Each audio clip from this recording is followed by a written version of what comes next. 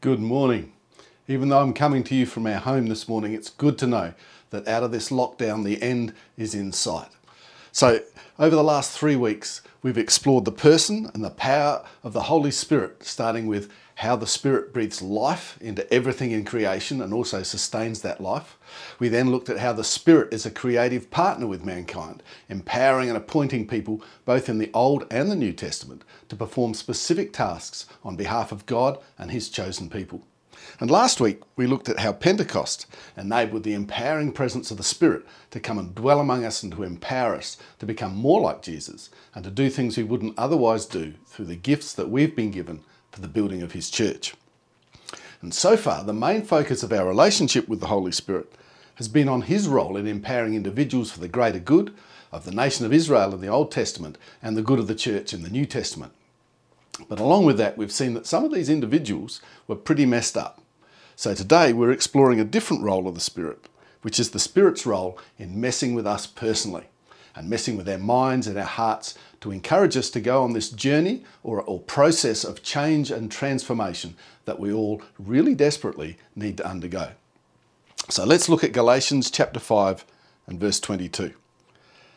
But the fruit of the Spirit is love, joy, peace, patience, kindness, goodness, faithfulness, gentleness, self-control. Against such things there is no law. So this is one of the most concise descriptions anywhere in the New Testament of what happens when the Holy Spirit really gets a hold of someone's life. Most of us know that if we're followers of Jesus, this is what our lives should look like. So we have a tendency to look at the list, give ourselves a score out of 9, and then spend an inordinate amount of time in prayer believing that God will bestow missing elements such as patience or self-control if we have the faith for them. Now I know if you've tried that, you already know that it's actually not that simple at all. And here's why. How many of you felt reasonably good about yourselves after reading that list of 9? 6 out of 9 isn't bad, and I'm working on the others. But just notice the metaphor that Paul uses here. It's singular. It's the fruit. It's not the fruits. It's not here's 9 different things that could grow in your life because the Spirit is here. It is the one thing, and it has 9 different aspects. So let's stick to the fruit metaphor and take this mandarin, for example. It's a fruit, singular. But if I peel it to reveal the inside, and here's one I prepared earlier, you can see that it has many segments or aspects of this one fruit. Now imagine if you picked a mandarin and peeled it to find only 3 segments. You'd feel gypped because you didn't get the whole fruit. And this is the idea that Paul is trying to get across here, which means we're all in deep trouble. Because if you've got love going on, but no patience or self-control, then it's broken down and it doesn't really work. How I am growing and changing as a human being, well, that's a slow, complicated and difficult process. And just to boil it down to, now I'm a Christian, the Holy Spirit is in my life now, so I guess I'll pray one night and wake up and just be this way. Well, in my experience, it just doesn't happen. Now you have some people who become a Christian in a kind of quick ignition kind of conversion experience. They're like, last week I was living that way, but I decided to follow Jesus and boom, now I'm going to go this way. And for someone with that story, there's often a marked uptake of some of the aspects of the fruit of the Spirit. For others, they have more of a slow burn conversion rather than a quick ignition, where it's this slow process and they realise over months or even years that they need to follow Jesus. But whether conversion is a slow burn or a quick ignition, we find that a year goes by, 3 years goes by, 5, a decade. And there are in all of our lives, these issues, these trays, this baggage of a pattern of thinking, of really deep flaws in our character, of ways of treating others or dealing with circumstances that just keep coming back and they don't seem to go away. And you think, why am I still dealing with this stuff? I ought to be able to pray one night and then wake up and have no more anger problems or no more money mismanagement issues or whatever your deal is. So we feel that it should be simple. We feel like we're failing at this Christianity thing. Why doesn't it just work? Why isn't it changing me? Why doesn't Jesus just bonk me on the head and make me righteous? So why isn't it like that? And so to find out, we really need to look at the context of Galatians 5:22, which is always a good thing to do, right? When we do that, we realise that in the flow of this whole section of the letter, Paul is wrestling with exactly these issues I just mentioned. Why is it that real character change is such a slow process in our lives? What do you do when it's this battle of the new you and the old you constantly colliding, and it's 2 steps forward, 1 step back, or even 1 step forward, 2 steps back? And this is exactly what Paul is wrestling with in the passage overall. So we're going to start at verse 16 and walk through this exploration of the Holy Spirit's role in this long process of change and transforming us to become more like Jesus. But before we do that, I want us to reimagine this passage of Scripture through the style of language Paul is using here. Remember, he used the word fruit to describe the impact of the Spirit in our lives. And on looking up the context of fruit in this passage, I found this definition. It's an action understood as if it was the natural fruit produced by a plant or a tree. So why is that important? Well, let me explain it this way. As children, Vicky and her brother and I spent a lot of time playing together on their family farm, where they had a vineyard. Now, anyone who has a farm or has lived on one realised that playing is really just a euphemism for working. Once the grapes have been picked, around March or April, it's not just a question of waiting around till next year so that you can pick the next crop. Sometime in July and August, we would be sent out with a pair of secateurs to help with the pruning. Around September, the new shoots would appear on the vines, and as these were bush vines very close to the ground, these tender shoots provided a tasty meal for rabbits. They were also very attractive for certain bird species, so we were sent out into the vineyard to shoot the rabbits and scare off the birds. As the new growth appeared on the vines, so would the weeds. So we'd be sent out on the tractor with a disc plough to plough in the weeds. After a while, the new growth became so prolific that the tractor couldn't negotiate the rows between the vines without damaging them. So we went out with machetes to cut back the new growth so that the tractor could drive down the road. Can you imagine anything more exciting for children to be sent out with sharp objects to just hack and slash as we wanted to?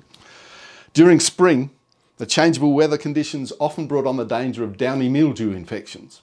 At the slightest sign of such an infection, there we were, back out on the tractor, spraying the vines with copper oxychloride, with no protective clothing and handkerchiefs over our mouths.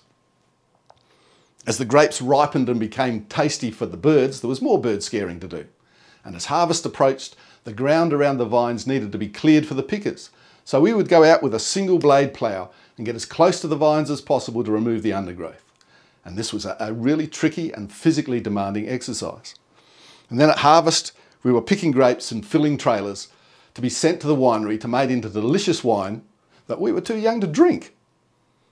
But imagine, as we were filling those grape trailers with fruit, if I'd reached in, grabbed a bunch of grapes, put my arms around Vicky, could I have said with pride and confidence, we grew this bunch of grapes? Absolutely not. No, we didn't grow that bunch of grapes. What did we do? We were the farmers, or the gardeners, if you like, who put in a lot of effort to provide an environment where the grapes could be grown. But how are grapes, or any fruit, actually grown? Well, there's this thing called the sun. It emits this huge amount of energy and heat, and it interacts with our atmosphere to cause this thing we call weather, and it's all crucial to growth. But how much control do you and I have over this process? Zero. Then there's the genetic makeup of the vines and the soil they're growing in, the whole process of photosynthesis, and we now have no control over any of those things. These are all outside influences that cause the grapes to grow, and we have zero control over them. But yet our role is crucial, isn't it? We do not grow the fruit, but we can hinder the growth of the fruit if we don't play our roles as farmers or gardeners. Can you see that? So why does Paul choose this metaphor to talk about the work of the Spirit in our lives? And I believe it's very intentional because the process of character building is like the growth of the grapes.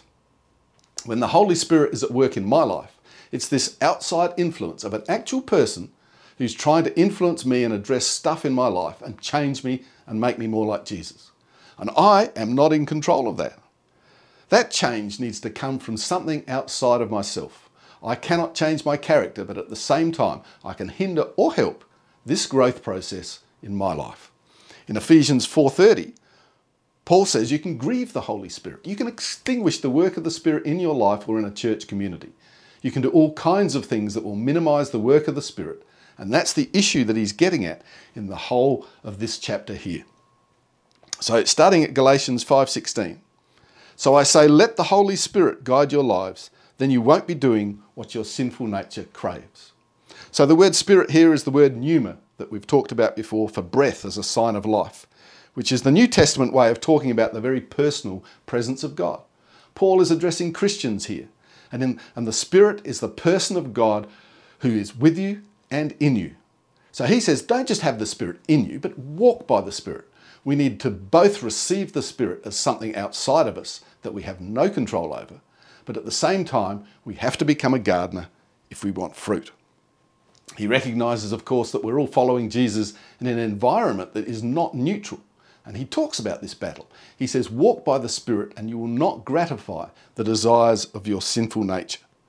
So Paul is essentially developing this worldview that you and I exist with a foot in two worlds.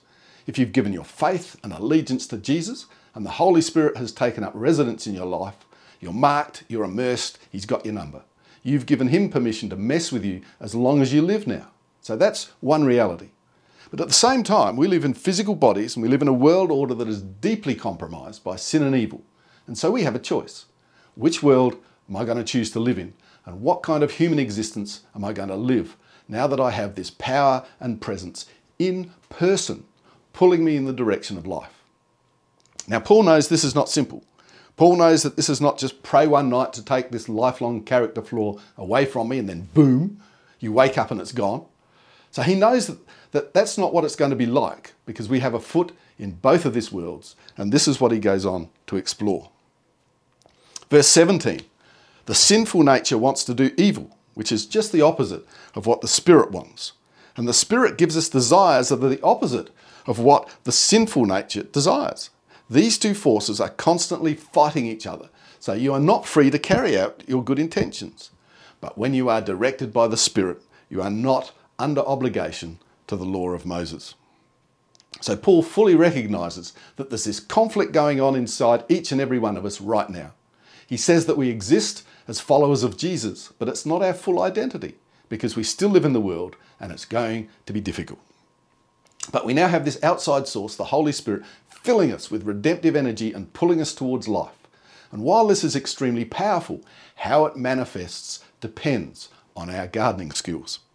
Let's take a simple example of perhaps a tense situation you may be in with a friend, a co-worker, even a stranger, and they're behaving badly. And this thought pops into your mind that now is a good time to let them know what you really think of them or their actions.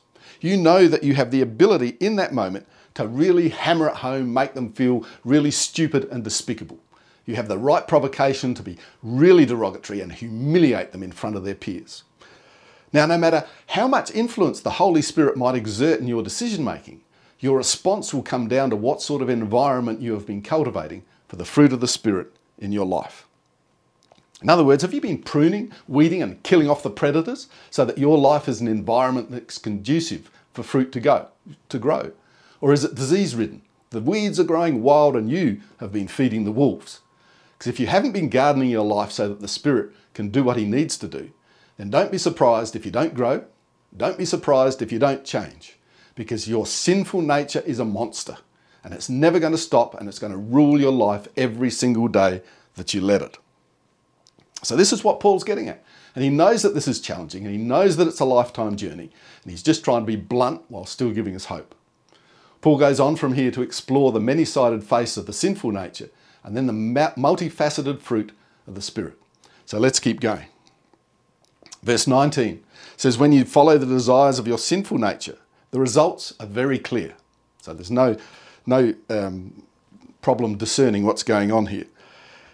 Sexual immorality, impurity, lustful pleasures, idolatry, sorcery, hostility, quarrelling, jealousy, outbursts of anger, selfish ambition, dissension, division, envy, drunkenness, wild parties, and other sins like these. Let me tell you again, as I have before, that anyone living that sort of life will not inherit the kingdom of God.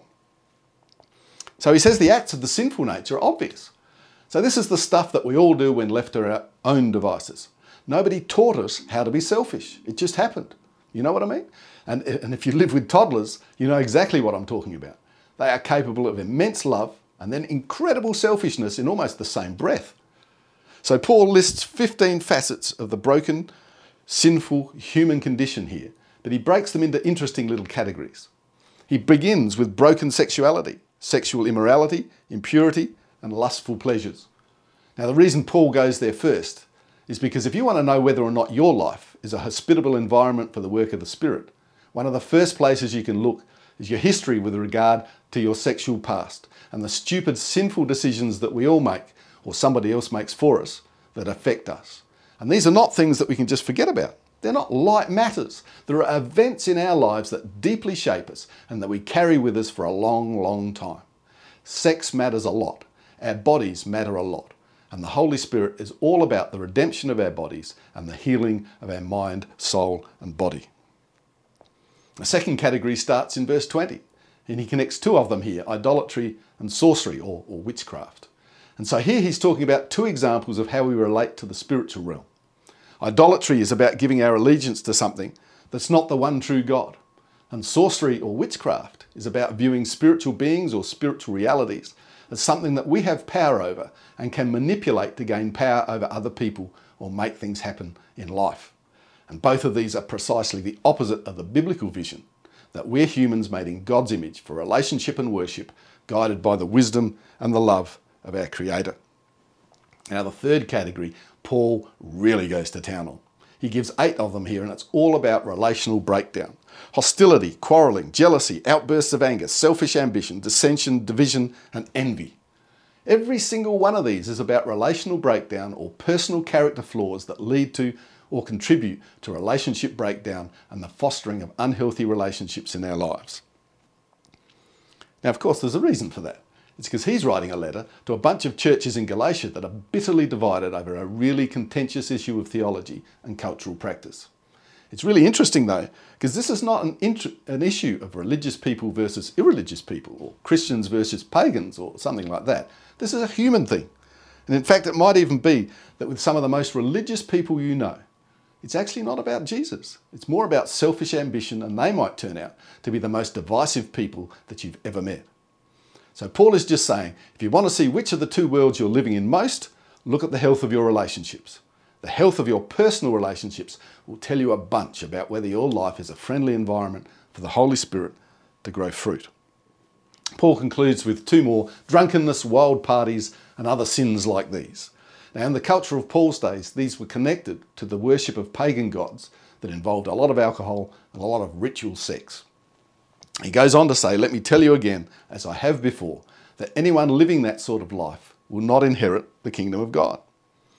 Now, what he's saying here is that we can come to a point where we allow our identity, our life choices to be completely cut off from Jesus. A point where we say, I don't want the influence of Jesus through the Spirit in my life. I simply want to be completely determined by whatever my own vision of reality is. It's a life and a person completely defined by the sinful nature. This isn't about failing and then looking back to Jesus with a repentant heart. This is, I don't care about or want anything to do with this. And Paul says such people have chosen not to inherit the kingdom of God. So it's complicated. And Christians live with a foot in both words, and we do fail here a lot. But Paul's relating this so that he can give us hope that we can be trained to become gardeners. So let's look at the flip side of the coin, the fruit of the Spirit. Verse 22 says, the fruit of the Spirit is love, joy, peace, patience, kindness, goodness, faithfulness, gentleness, self-control. And so this is what the Spirit wants to grow in our lives. If we will partner with the Spirit and declare that we want our lives to be a place where the Spirit can grow these kinds of Jesus-centered character traits. This is all different facets of the first one he names here. The first one is love. Now, in the scriptures, love is not an emotion. It's an action that seeks the well-being of another person regardless of how they respond to me. And so joy and peace is about a decision that we make because the Son of God lived for me, died for me, and was raised from the dead for me. My vision of who I am and my reality is grounded not in how my life is going, but in what Jesus did for me. I can choose to have joy, and I can choose to live in a state of tranquility, knowing that none of what goes on in my life surprises Jesus.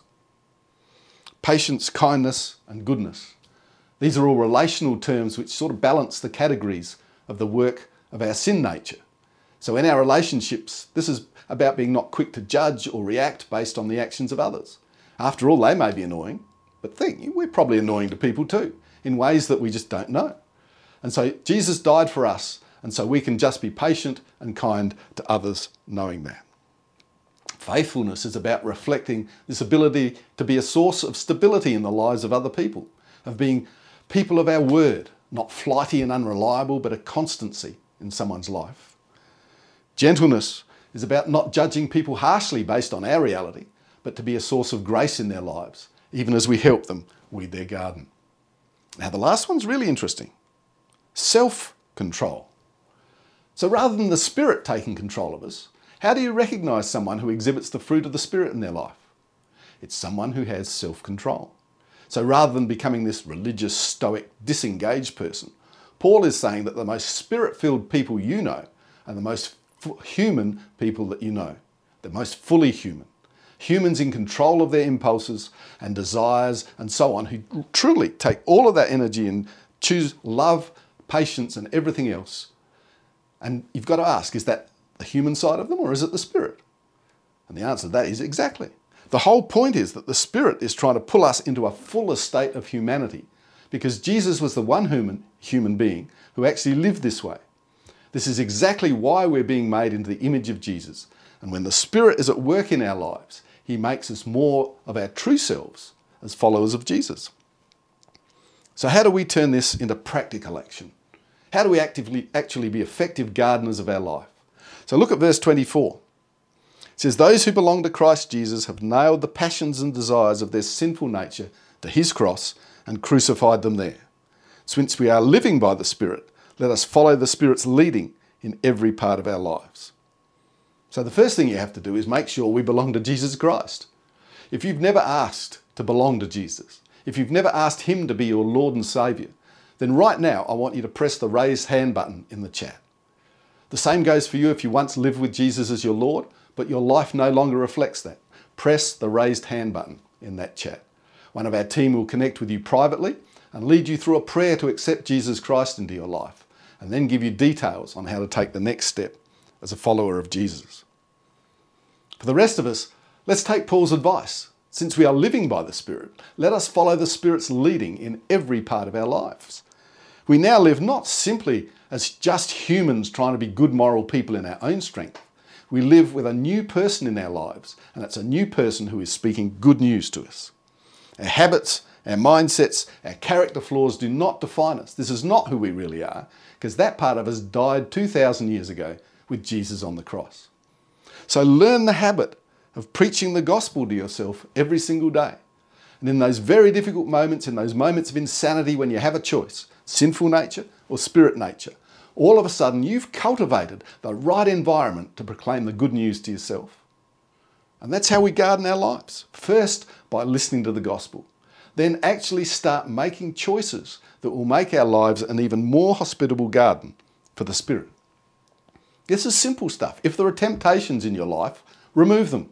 Whether it's drugs, porn, alcohol, gambling or whatever, don't just get the whippersnipper out and cut them down. Pull them up by the roots and burn them. Remove the source from your life, get an accountability partner, get professional help. Don't feed the weeds, kill them. You may have other issues, but swallow your pride, see a therapist. If you need to go to a person and apologise or make things right, then just do it. What we will find is that suddenly, as we preach the gospel and learn the practices of cultivating our lives through our choices and behaviour, Paul says, watch the Spirit grow fruit in your life. It's not your doing, but it's you playing the role of gardener to allow the Spirit to make you more like Jesus. How are you guys going with that? It's very practical stuff. Let me finish in prayer. Holy Spirit, we thank you this morning that as we cultivate the garden of our lives, that you grow and change us through the fruit you bring into our lives. Help us be effective and practical gardeners. In Jesus' name,